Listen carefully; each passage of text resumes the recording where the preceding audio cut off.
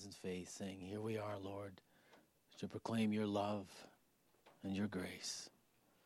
And so, Father, as we take these minutes here to lift up our request, as the body of Christ, we join in one spirit, Lord. Though we're separate physically, Lord, spiritually we unite together as one. We ask, Lord, that you would prompt us in our prayers now as we pray for one another, as we pray for our nation, we pray for the leadership of our country, Lord. We ask, God, that you would be merciful and gracious and use these times, Father, in a very special way to draw your people close to your heart and those who have strayed away back to the fold where they belong. And so, Father, hear our prayers now. In Jesus' name. So as is our manner, as you know, we spend a few minutes in prayer following our worship and song to lift our voices. And so let's just take a few moments to do that in the quietness of your living room there, wherever your setting may be, and lift your prayers to the Lord. And then in a few minutes I'll open up, close that out with prayer, and we'll open our Bibles and to Luke 24. So let's take this time to pray.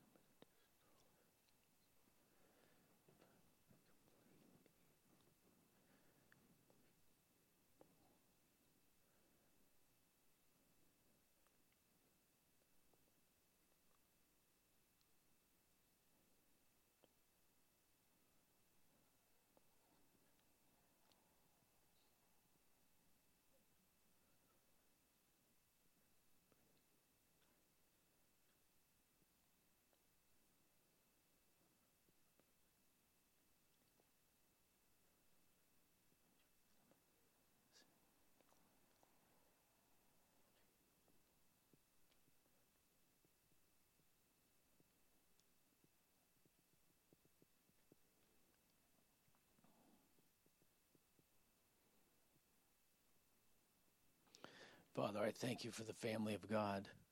I thank you for those that have made that proclamation of you being Lord. Lord, we ask that you would give each one of us as your children, as part of the family of God, just a new burst of energy from heaven, Lord.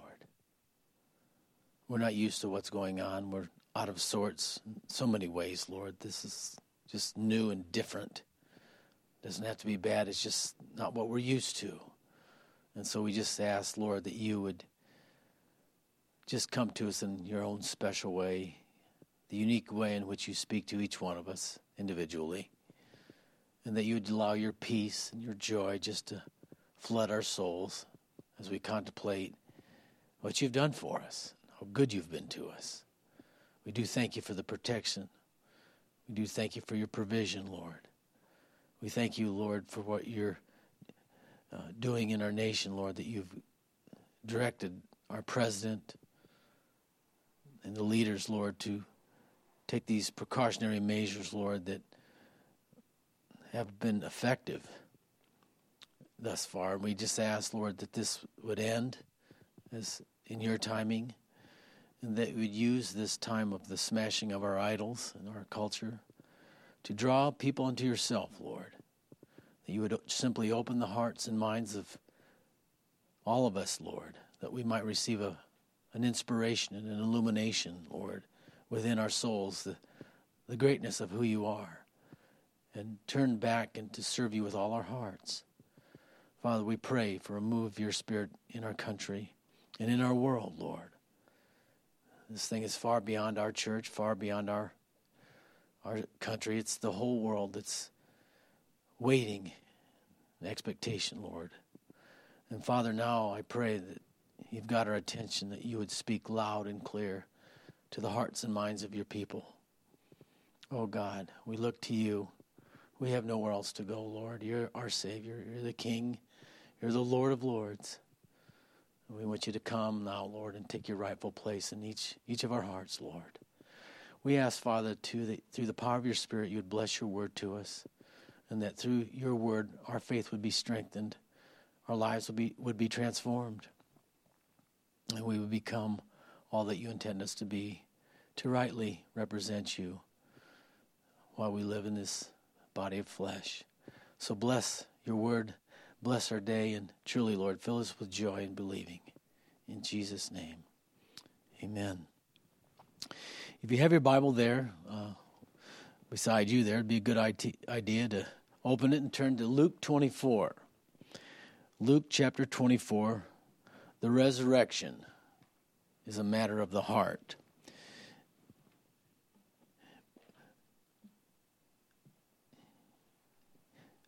I have sort of been struggling a little bit with the length of this chapter because the whole chapter covers the different heart attitudes that we're prone to in our human nature.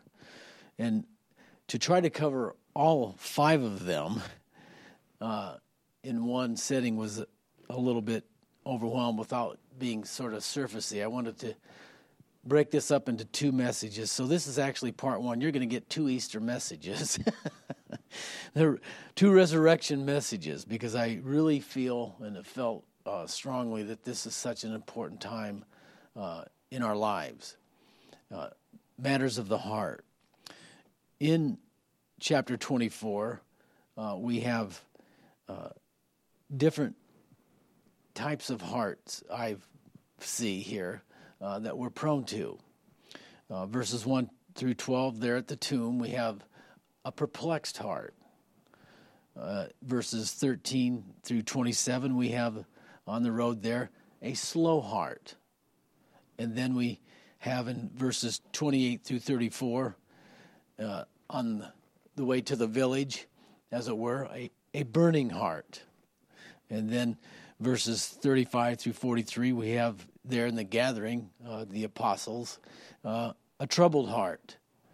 And then finally, at the end of the chapter, verses 44 through 49, we have an understanding heart. As they hear the words of Jesus and all the things that they've been questioning and wondering about, all synthesized. They all come together, and their faith explodes within their hearts, and there's a transformation that takes place within their lives. And so I thought it would be best to just cover the first 2 here this morning. I don't spend a lot of time on the first one because I think that's where we're at as a people. I think that's where we're at as a nation. I think as a world, in one way, we're in a time of perplexity. And so with that, let's read the first 12 verses, and we'll go from there. Luke 24, verses 1 through 12. Now on the first day of the week, very early in the morning, and certain other women with them came to the tomb bringing the spices which they had prepared. But they found that the stone rolled away from the tomb. And then they went in and did not find the body of the Lord Jesus. And it happened as they were greatly perplexed about this, that, behold, two men stood by them in shining garments. Then as they were afraid and bowed their faces to the earth, they said to them, "Why do you seek the living among the dead? He's not here, but he's risen. Remember how he spoke to you when he was still in Galilee, saying, the Son of Man must be delivered into the hands of sinful men and be crucified, and on the third day rise again." And they remembered his words. Then they returned from the tomb and told all these things to the 11 and to all the rest. And it was Mary Magdalene, Joanna, the mother, and Mary, the mother of James, and the other women with them, who told these things to the apostles. And their words seemed to them like idle tales. They did not believe them. But Peter arose and ran to the tomb, and stooping down, he saw the linen clothes lying by themselves. And he departed, marveling to himself at what had happened. As you've no doubt heard and listened to several Easter messages by now over the course of your Christian faith, you'll know that the resurrection is the basic tenet of the Christian faith. If there is no resurrection, then there's no reason for us to be here. It's the linchpin of our faith. We're simply wasting our time if Christ is not risen from the dead, as Paul put it there in 1 Corinthians 15. But Christ is risen. He is not among the dead. He is among the living, and he lives yet today. And so when it comes down to, as I stated earlier, the resurrection from the dead is really a matter of the heart. You either believe that Jesus Christ rose from the dead, or he did not.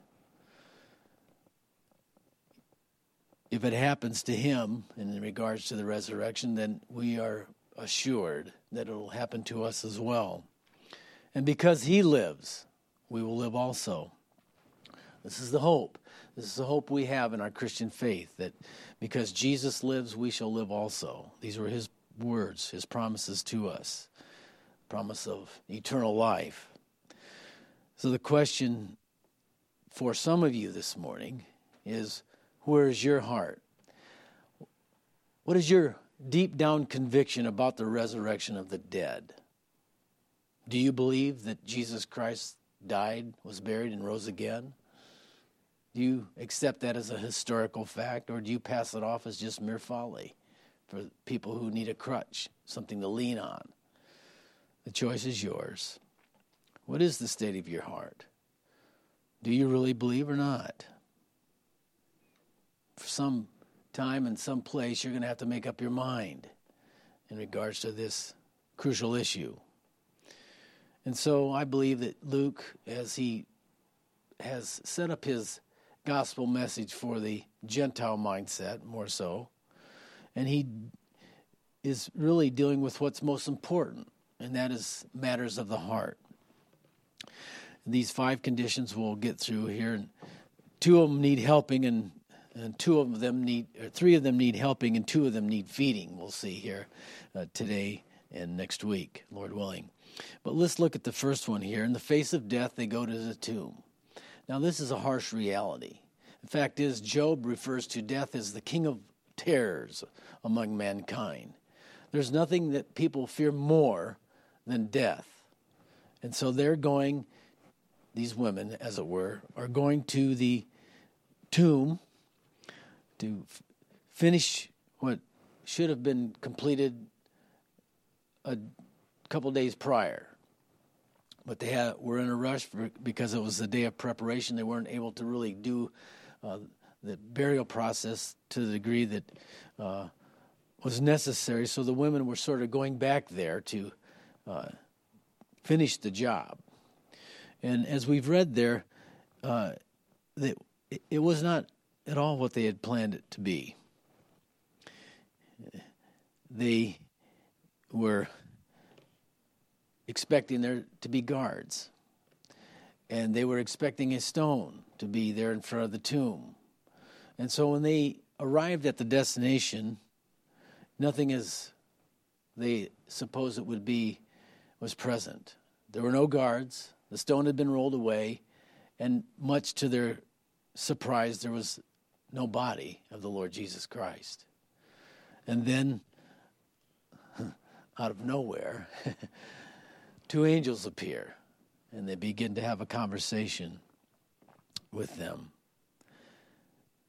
You know, it tells us before this little meeting between the angels and them, they were perplexed. And this is an interesting word. It's used by the gospel writers and other places in the New Testament. Luke 9:7 with Herod concerning John the Baptist. He was perplexed about John's and all these miracles that Jesus was doing because I thought I killed that guy. Well, how can this be happening? So he's a little perplexed about that. Luke 21:25 uses the same word in regards to the end times, situations that would prevail upon the earth, situations in which there would be no way out.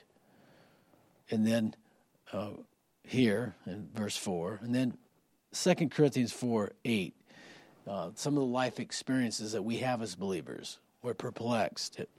It is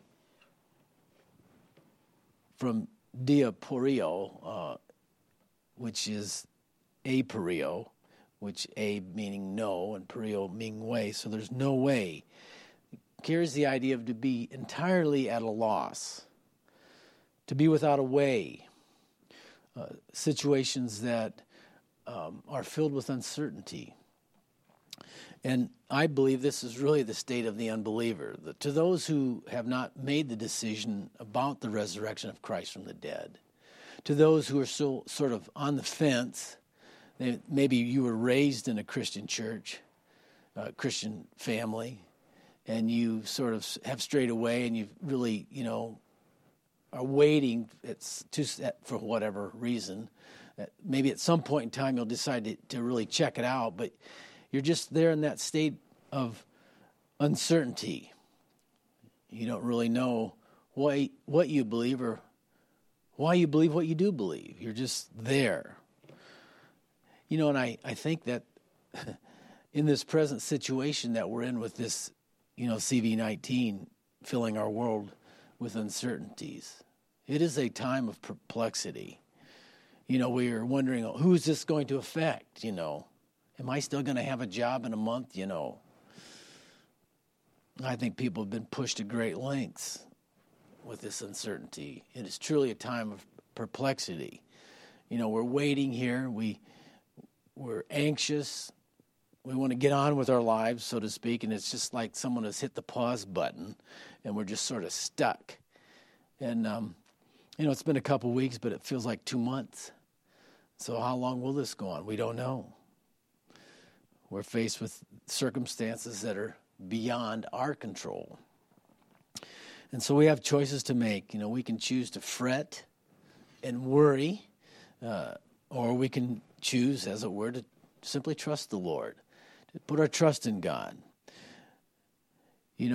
This turmoil, this uncertainty, and this anxiousness that we experience, I believe has a lot to do with control. We want control. We seem to need control over our lives. And then, if you've walked with the Lord for any length of time, that there's, begin to realize there's not really much you can control.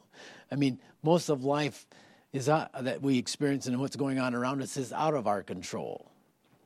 We just have a small sphere of responsibility and what we can control, and that's what we should focus upon. And so it comes down to the basics for believers, doesn't it? As it always does. We need to pray. We need to trust God. We need to take Him at His word and just embrace the promises that He is in total control. It may look like it's out of control to us, but in reality, the Lord is in control. He's not taken by surprise by anything that's going on in this world, nor will He ever be. He sees it all at once. And I think the Lord is just saying to us and to the world, really, look, I got this. Don't worry, oh, you of little faith. I hear these words ringing in my own ears. So I believe we're to surrender our expectations and just rest in what he has told us in his word. We can choose to do what we can with what we have, wherever we've been placed, or we can fret. The choice is ours. It's best for us to wait in that expectant hope that the Lord's plan and purposes are going to unfold. A month from now, maybe 6 months from now, we're going to see things a lot differently. We're going to be looking through a totally different lens than what we are looking through right now. And in the meantime, we just need to remain calm and simply cast all our cares upon him, because we know that God cares for us. Now, this situation here obviously placed these women in a state of perplexity. They did not expect any of these things when they arrived there at the tomb. Their whole mourning and all their expectation of finishing this burial process were completely turned upside down, much like our plans of the last month or so. Our plans have been totally turned upside down. Of course, I imagine if you had an encounter with an angelic being, that would sort of aid that emotional trauma. They, no doubt, and no fault on their part, but they obviously were emotionally overwhelmed by what they had experienced. To think for a moment with the incredible sadness and the mourning within their hearts as they made that walk, starting out before daybreak, and then coming to the tomb, and then all of a sudden, it's not like they anticipated. Wow. And then to realize, after hearing this message from these two fellas from heaven, saying he's not here, he's risen from the dead. I mean, to go from this incredible sadness to this potential joy unspeakable, that's an amazing extreme of emotion. We're reading this event, some 2,000 years almost from when it actually happened. And so, the emotion of the situation is completely evaporated for us. There's nothing there in that regard. We're just simply looking at the facts. I mean, this is what it says. Do we believe it or not? And we're not really emotionally engaged. But if you'll use your imagination and sort of put yourself in the place of those ladies that visited the tomb, I mean, it's a whole different perspective. I think it's important sometimes to sort of embody yourself in the Scripture. Put yourself there. How would you have responded to this situation? What would you have felt? And so the questions for us this morning is, what do we do with what we see? What do we do with what we do know? What do you see at the tomb? Thoughts about the resurrection, maybe? Thoughts about the will of God? Thoughts about things not moving in your life the way you'd prefer them? What about direction? What do we do? Are you without a way? Has this present life situation, this CV-19, brought tremendous perplexity into your life? You don't see a way out? It's not going to end well for you if it continues like this for any more length of time? What about, why did Jesus really have to die? He was a good man. Look at all the good he did, and they murdered him. Maybe you have thoughts about that, thoughts about forgiveness. Maybe you're thinking about eternity. This is one of those things, man doesn't like to think about. Death. What happens after death? Is the grave end our existence? There's a lot of things that you can get worked up about because you don't really know the answers to them. We really shouldn't be perplexed about the resurrection of the dead, though. There are those who believe, unfortunately, that when life is over in this world, that ends our existence. That there's nothing more beyond this world. That would be a grave mistake. We naturally wonder about eternity, but we don't like to contemplate death because it's not something we enjoy talking about. But the death, burial, and resurrection of Jesus Christ unlocks a lot of the mystery. It solves a lot of the unknown for us. It answers these perplexing questions that sometimes dominate our minds. The Sadducees of the day were the liberals.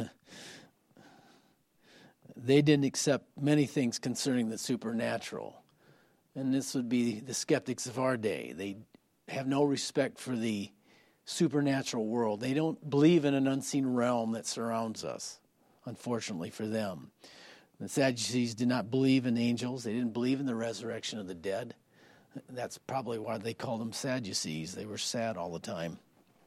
I don't know for sure, but some have said so. I love the way Jesus handled them, though. He just used basic logic.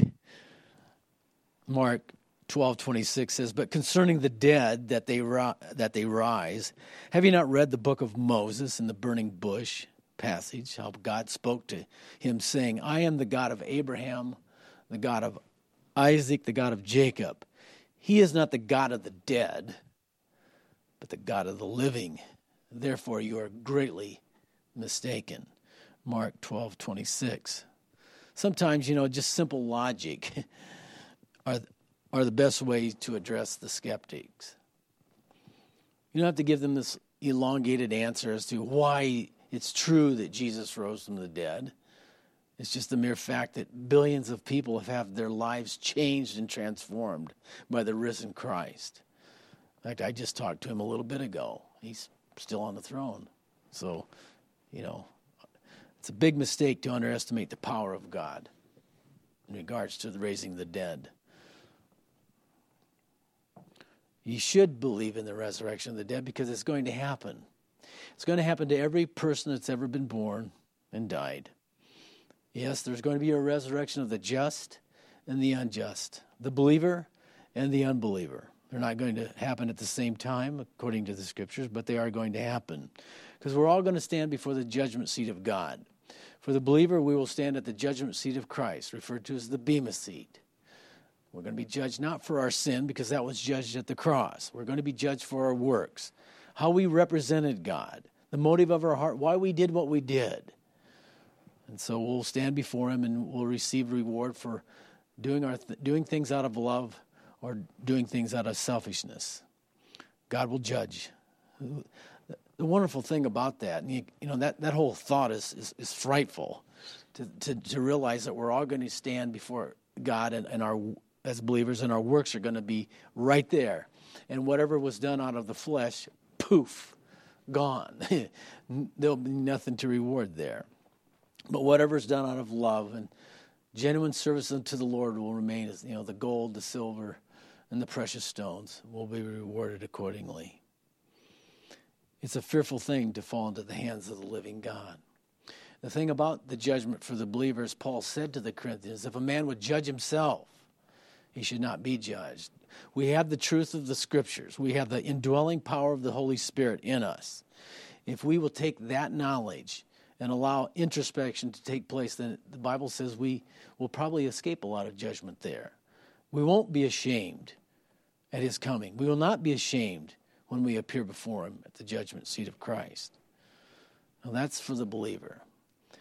It's not going to be quite the same for those who do not believe, for those who have rejected Jesus Christ as their Lord and Savior.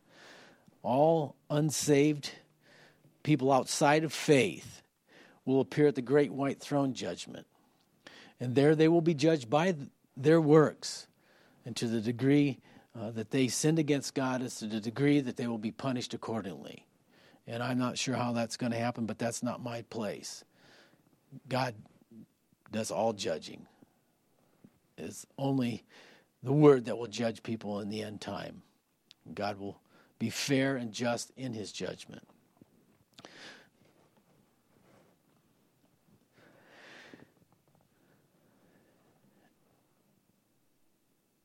there are a number of things that we can be perplexed about. There are many situations in life that we fail to have answers for, and that's why we need to live our lives by faith. It's required. And as I said, there's many things that we do not know, and I can tell you this, there's a lot of things we don't need to know. We're better off not knowing. We're better off just living with the knowledge that we have that God loves us and that God cares for us and that He's in control. To just simply rest in the truth about our God and how in control He is. We don't need to know everything or understand everything. The God of the Bible, the one whom we serve, has strength beyond measure. He is love without limit. His holiness is beyond comprehension. Truth is the foundation of His being, and He can never lie, and God would never lie to us. So He can be trusted without hesitation. You do not need to hesitate whether or not you should believe on the Lord Jesus Christ. He is who He says He is and who He claimed to be. God come in the flesh. There's no way that we could understand the eternal God without God Himself becoming a man and revealing the nature of God to us. This is what Jesus was saying to Philip when they were there in the last meeting that they were together there in the upper room. And Jesus said, if you've seen me, you've seen the Father. You know, and that was an answer to Philip's question. Well, hey, you're talking about the Father. Would you show us the Father? You know, he's trying to get a grip on, I want to see God. And Philip, I've been with you for 3.5 years, bro. I mean, if you've seen me, you've seen the Father. You want to know what God is like? Examine Jesus Christ. Study the Gospels. Look how He responded to sinners with grace. Look how He responded to hypocrites with the law. Trying to show them that they weren't as righteous as they thought. He condemned self-righteousness. Now we all think we all go to heaven because we're not bad people. Well, that's because you're using the standard of man. How about perfection? Have you lived in perfection? I think not. Nobody has, except one.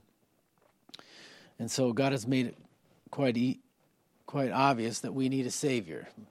And His name is Jesus Christ. And it's in His incarnation that we see the true nature of God revealed to us. Think about it. God, in His righteousness, He rules. All His decisions, and all His goodness that He has, He directs through His unfathomable wisdom. God cannot make a mistake. Love can never fail. What's not to like about God? He's just awesome. He's beautiful. And so what are we worried about?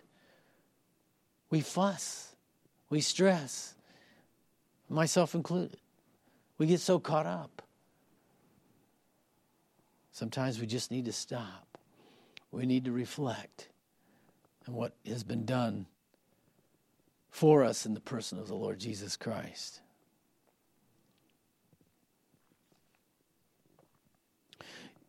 You and I do not need to live in uncertainty.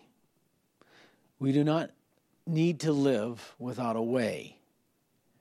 God knows the way through the wilderness, and He's quite willing to guide our lives if we'll simply ask Him for that guidance. Now, verse 5 says that they were afraid. Now, how many people do you know they're afraid?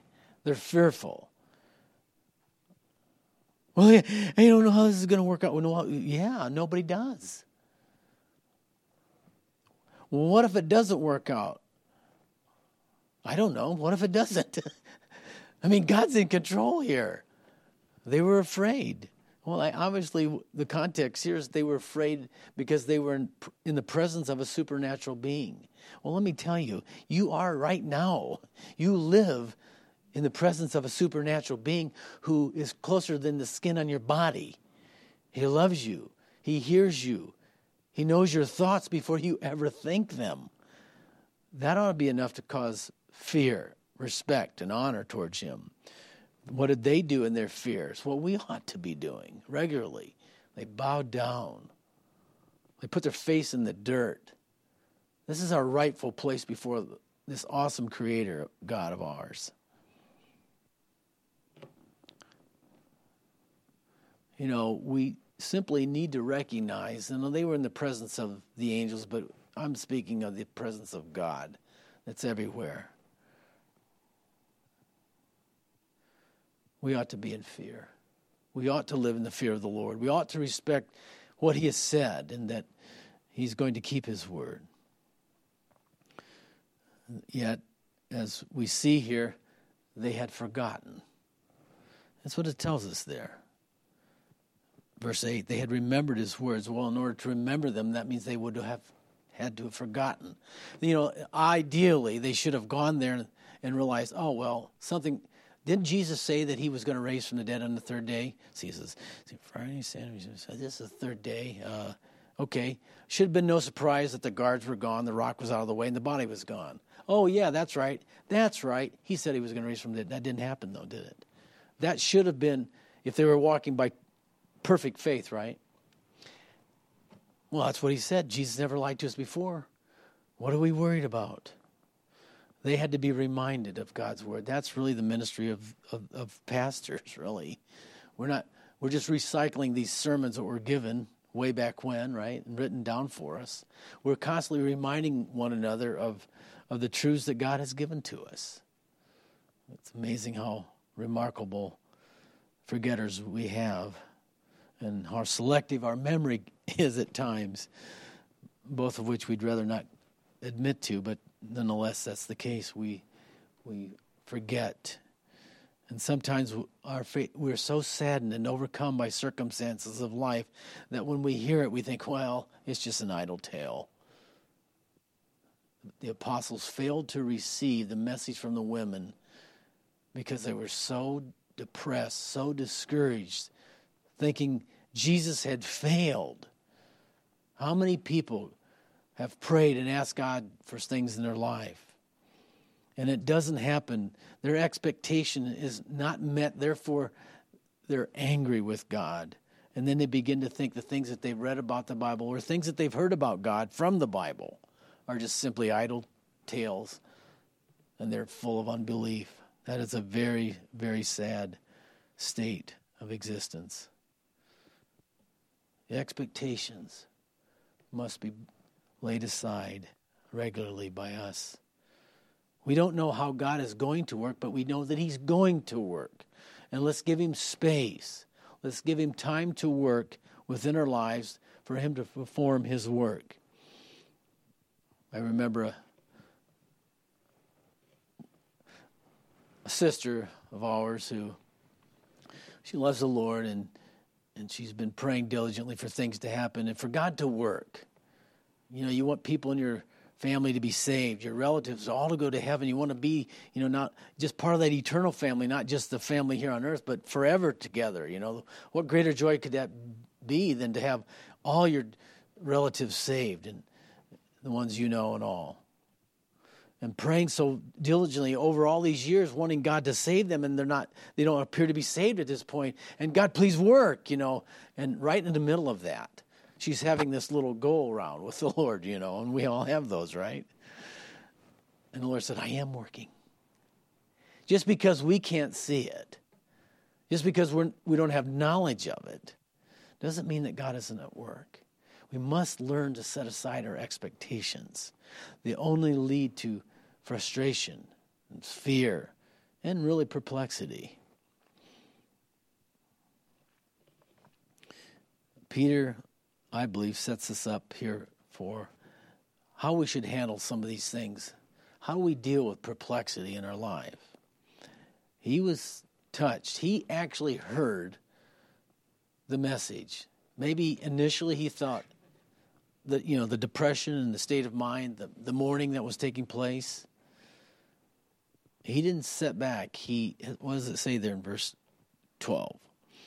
He rose and ran to the tomb. Stooping down, he saw the linen clothes lying by themselves, and he departed, marveling to himself at what had happened. He arose and ran. He checked things out. I mean, he bent forward, looked into the tomb, and then he just marveled. Says a lot. He got up from his stupor. He arose from his depressed state of mourning, and he faced the perplexing situation with some research. He essentially was determined, okay, this is what they're saying, I'm going to check it out. I mean, I know these ladies, but I'm going to check it out for myself. And see, I believe that's the turning point in his heart, in his mind. You know, we can choose to remain in sadness. We can choose to remain in a state of overwhelming sorrow. Or we can choose to get up, begin to engage our minds, and begin to do what we know we should be doing. In this case, Peter decided, I'm going to go check it out. I want to encourage you this morning, if you're outside faith, you've heard this or that about the resurrection of Christ, you've heard this or that. You know, the thing about God is a lot of people believe a lot of lies about God. And there's a reason for that, actually. We have an enemy. He does nothing but lie. We refer to him as Satan or the devil. He is the father of lies. He can speak nothing but lies. And so his biggest responsibility from his perspective is to lie as much as possible as he can about God, because he wants as many people whom God loves to perish with him. And so that's why you believe certain things about God that are not true. You've been lied to. You owe it to yourself to do some research. Don't take somebody else's opinion. Many of the excuses that people use, oh, the Bible says this. The Bible actually doesn't say some of those things. But they don't know because they've never read it. So how can you possibly reject something that you've never really checked out on your own? You owe it to yourself to go, research, check it out. Make up your own mind based on the evidence that you have read. This is what Peter did. He checked it out. He looked at the evidence. And I can guarantee you will experience the same thing that he experienced having checked out the evidence. What does it say? He went away, he marveled. He was in wondrous awe of what had happened. He'd reached an incredible conclusion. The Bible tells us that later on the Lord Jesus himself visited Peter. You know, of all the apostles, he probably was one of the most depressed because he's the one who denied the Lord 3 times prior to Jesus' death. Now, of course, he could have just stayed there. Could have just stayed there with the rest of the apostles and just, I hope it works out. I hope it's true. But he didn't do that. He put forth some effort. It's going to take some effort on your part to find out the knowledge and the things that you need to know. So get up. Get out there. Get in here, rather. Get in your Bible and check it out for yourself. And consider it a personal challenge to investigate this historical record that's before us about Christ's resurrection. You see, a perplexed heart needs helping. Peter sought the help he needed by responding to the testimony of others. I hope you respond to the testimonies of your relatives or those who have witnessed to you about the saving power of Jesus Christ. But you owe it to yourself to find out how much he loves you and cares about you.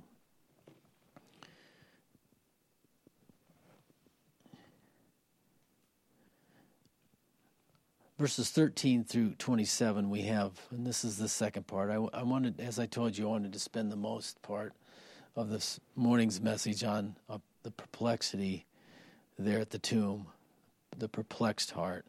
But now here on the road, we have the slow heart, verses 13 through 27, and our comments will be shorter, but still poignant. Verse 13, now behold, 2 of them were traveling that same day to a village called Emmaus, which was 7 miles from Jerusalem. And they talked together of all the things which had happened. And so it was while they conversed and reasoned that Jesus himself drew near and went with them, but their eyes were restrained so that they did not know him. And he said to them, "What kind of conversation is that you have with one another as you walk and are sad?"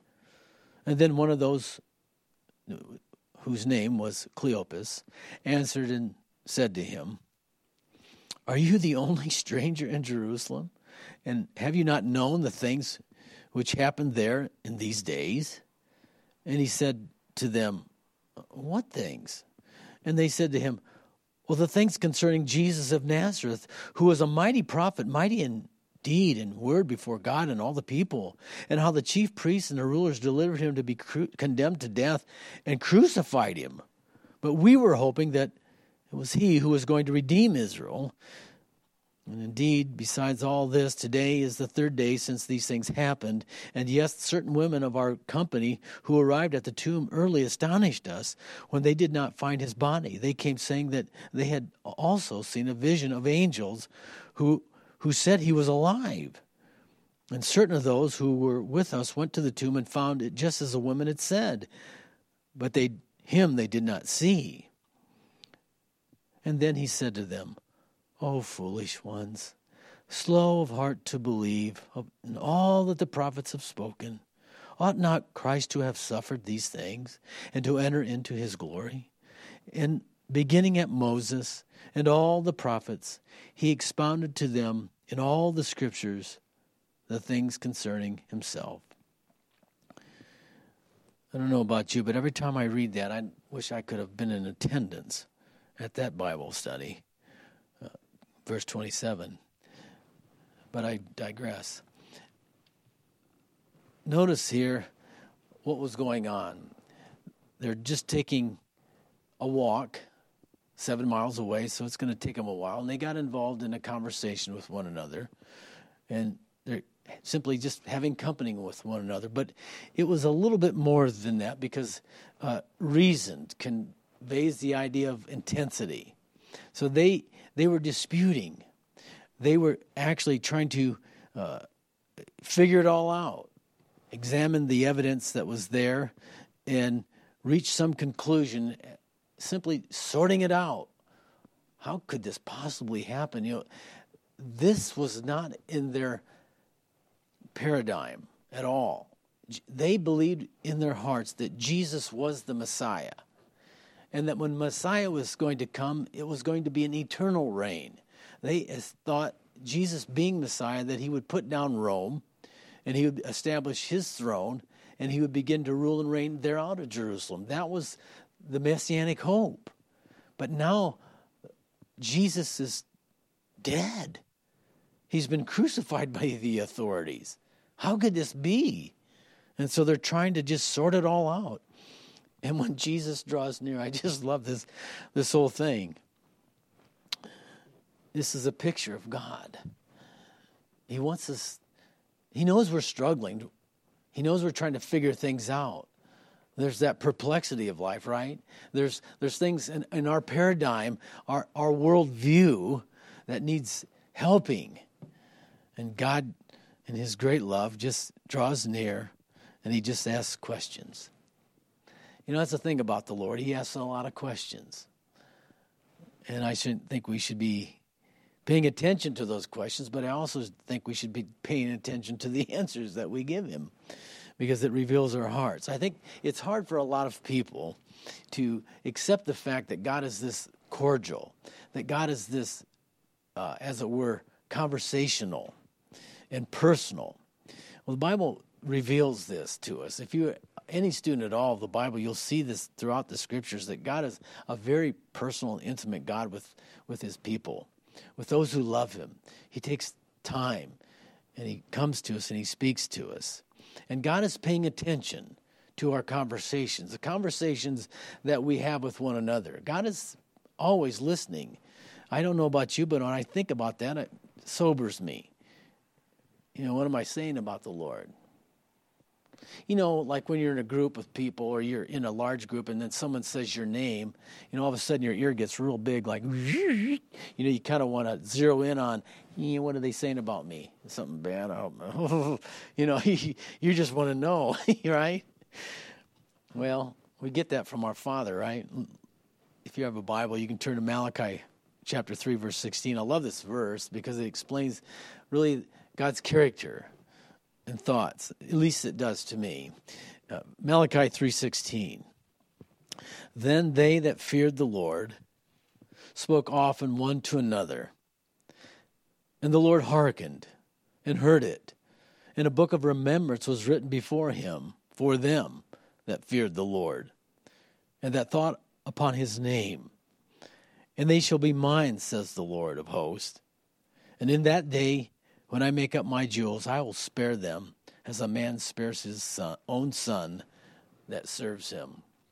So you get the idea that when we're talking to each other about God, he's listening. And I just want to encourage you, make sure it's a good thing you're saying. For every good thing that you're saying, apparently the Lord's going to write that down in the book. And when you stand before him and when you're there, all the things, all the comments that you made about how much you love the Lord and how good the Lord is, and, etc., that whole line, he's keeping track. And it's just like here, it's like Jesus coming up alongside these guys. He's such a patient listener. How patient are we? Now, this really grabs me personally. How patient am I when someone's telling a story that I know better than they do about myself? I want, the natural reaction is you just want to, hold on here, let me help you out here. Not so with Jesus. What things? He just lets them go on. And it's awesome. Well, and this guy just goes through the details. Where you been, man? Like, this wasn't done in a corner, right? I mean, come on. Didn't you see it on the internet? I mean, it was there, No. Jesus he knew he was the guy, he was the victim, Patient listener. This is what James tells us to. We're to be, every man be swift to hear, slow to speak, and slow to anger. Obviously, because the anger of man doesn't bring about God's righteousness. The problem is, James 1:19 has told us that we are to be swift to hear, but I'm usually swift to speak and slow to hear. I've got that turned around in my life. It's just human nature. But the more we grow and the more we learn to just be well-mannered, as it were, be more loving, we'll be quick to listen. What is that person really saying? And once we really comprehend what they are saying, then we'll be able to speak appropriately. So in this case, he's talking to these two guys who'd really lost their way. Their paradigm had been totally shattered. What they were expecting from Messiah didn't even come close to materializing. How do you deal with people who've lost their way? Well, good luck with that. See ya. That's the natural, you deal with your own baggage, bro. It's not, who wants to be a counselor, right? God's not that way. He's so kind, so gentle. He knows we can't see the whole thing. We don't get it, the full picture. He's so patient, so kind. So we have a patient listener, and he's being very sensitive. What things? Yeah, please explain yourself. And so that's really kind of what we should do with one another when we see people that are maybe lost their way, they're struggling, is just simply ask questions. Get them to open up a little bit, tell their stories, give their perspective on how they see things. And yet, in the end, he just doesn't listen. It isn't just, that's not the end of the story, just to be, a patient listener and a sensitive listener. There's two things about Jesus here that we need to capture before I close here, and I think it's very important that we catch them. One, he is a gentle reprover. Notice he says, "O foolish ones." Now, I don't know about you, but that seems kind of harsh. To a person who really loves God, and then, to say, because these guys love the Lord. There's no question about that. There's nothing in doubt in regards to their relationship with God. They haven't cast off their faith. They're just in a place where they can't understand what's going on. And he calls them old foolish ones. In fact, only God could say that to them. Let's just say that up front. What is he saying? You senseless ones. You're discussing unintelligent things. And the reason is you're slow to believe. So he's a gentle reprover. When I have been corrected, and it happens by the Lord, and it happens regularly, more than I want to admit, I get corrected. But every time I've noticed that when the Lord speaks to my heart to correct me, it is always in a gentle way. And it gets maybe a little more intense if I'm stubborn, but generally I listen. And I always have to agree with him. I can't go, I can't come back with some lame excuse. He's right. And that's what I come to in my heart. It's just like, oh, you're right. And that's the way it should be. He's he doesn't cause a person to be defensive. He just says, he's so kind and so loving. The idea here of slow of heart, they're only capable of moving at this slow speed. They sort of have this sloth approach to the situation. They're sluggish. How can what illustration, would work here? It's kind of like a slow-moving computer. You can probably relate to that. It's very frustrating. We know that computers these days are made to move at lightning speed, high capacity, but what happens? The peripherals come in, they get all this, spam and peripheral junk cluttering up the communications within the system. So, sort of what happens to our minds. We get all this clutter, all this peripheral stuff downloaded into our minds. We listen to things we shouldn't listen to. We see things we shouldn't see with our eyes, hear things we hear with our ears that we shouldn't hear. And we've got all this peripheral junk in there, and the result of that is it slows us down. It sort of hampers our faith. It's hard for us to grasp what God is really saying because we're relating upon this earthly horizontal plane because we're wanting to see it with our eyes and feel it with our senses, when that is not the realm in which God is working by and large to speak to us. He speaks to us in the Spirit and through the Spirit. And that's why I need to be spiritually in tune. It's the inner man, my conscience, my inner thoughts that God is working with, not with my five senses, not with what I see with my eyes and all. And so when that part of my being is working and in full operation, I can hear the voice of God. I can understand. And that inner mode only works through faith. If I refuse to exercise faith, that inner mode in which God deals with me and speaks to me will be mute. I'll not hear God's voice. I'll not sense his direction. And so the rebuke is relating to their understanding. And the slow of heart, again, is going deeper. It's going into the spiritual realm. That's why I said and really titled the message, the resurrection is a matter of the heart. The issue has to be settled from within, and it is an issue of faith.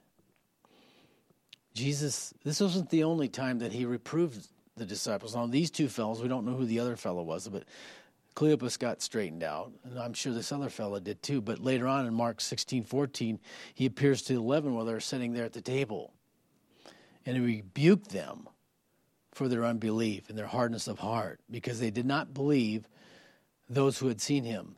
He was holding the apostles responsible for the testimony that these women first initially brought to them. For those of you who are outside the faith, God will hold you responsible for rejecting the witness of those who believe in the Lord Jesus Christ. How many times have you turned down the witness of others about their relationship with the Lord Jesus Christ? When they say to you that Jesus is the way, the truth, and the life. He was dead, but now he lives, and you scoffed. That is the rejection of the message that God wants to give you. It is a message that will bring you life if you receive it. It is a message that will cause you to marvel when you are introduced to the true and living God. You see, Jesus doesn't just reprove, though. And this should be an encouragement to you who maybe have spurned the Lord. Jesus is also a wise instructor. He took the time. He took them through the scriptures, the Old Testament scriptures that they had. Scriptures that they would have been familiar with because they attended church, so to speak, synagogue. And he led them through the scriptures, beginning at Moses, through the prophets. Here's what it says about Messiah. Ought not Christ to have suffered? They spiritualized that. They had expectations. Their paradigm needed to shift. There needed to be a transformation within their lives for them to see and understand. You see, a slow heart needs helping. And simply like a computer using a utility program, you can sort of clean that mess up and kind of remove all that peripheral junk. And then you're happy again, right? The frustration leaves. The perplexity's gone. Why isn't this thing working right, If we'll use the right utility, the Word of God, pure truth, unadulterated, something I do not have to filter. It is true, and it's always been true, and it will always be true. If I'll use that utility, the Word of God, it'll clean up my device, my heart, my inner man. My spiritual life will start running at top speed. I am most efficient in my life, so to speak, when I am in the Word and allowing it to have its cleansing effect upon my life and my heart. So I want to encourage you this morning. Take time. You should have a lot of time on your hands with CV-19 going on. So while you're quarantined, break out the Bible and dust it off and begin to read it. Allow the Holy Spirit, as you open the Bible, ask God's Spirit to speak to you through His Word. Lord, I want to hear from you. Read the Scriptures. Pray over those Scriptures. And then wait upon the Lord. I would encourage you to actually have maybe a pen and paper or pencil and paper, whatever you feel comfortable with, near your side there, and spend that time with the Lord. You'll be surprised at the things that God will drop in your heart. They'll come into your mind and you think, wow. I remember as a very new believer, I had never read the Bible before. I was never raised in church. I didn't really have any baggage to deal with. I had no bags, right? Totally clean slate in regards to the Word of God. Never bothered reading it before. I heard a few things because we were raised in a Christian culture at that time, so we heard a few things, but that very, very little.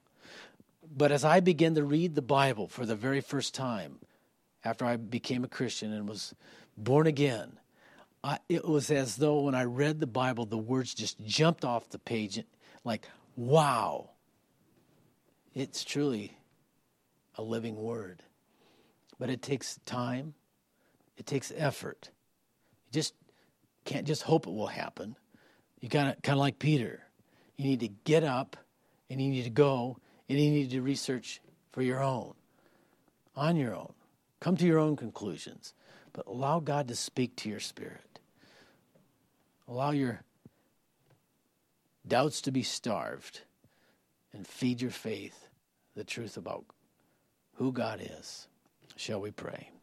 Father, we thank you for all that you've done for us. When we contemplate what you did in the person of Jesus Christ, it's hard for us to comprehend, Lord, that you really love us that much, that you would come and subject yourself to our fallenness, our abuse, even to the point of crucifying you. But you knew all along, and this was the very purpose of your incarnation. You knew that many would have a change of heart, and that we would turn to you. And your plan was flawless. It's worked out perfectly. And we stand here in awe today. And the story never gets old, Lord, to just rehearse in our minds what you did for us. Thank you for dying on the cross. And thank you so much for raising from the dead. We glorify you. We thank you. We honor you today, Lord. So I pray, Father, for my brothers and sisters, that as we spend time in your word, Lord, you truly will speak to us.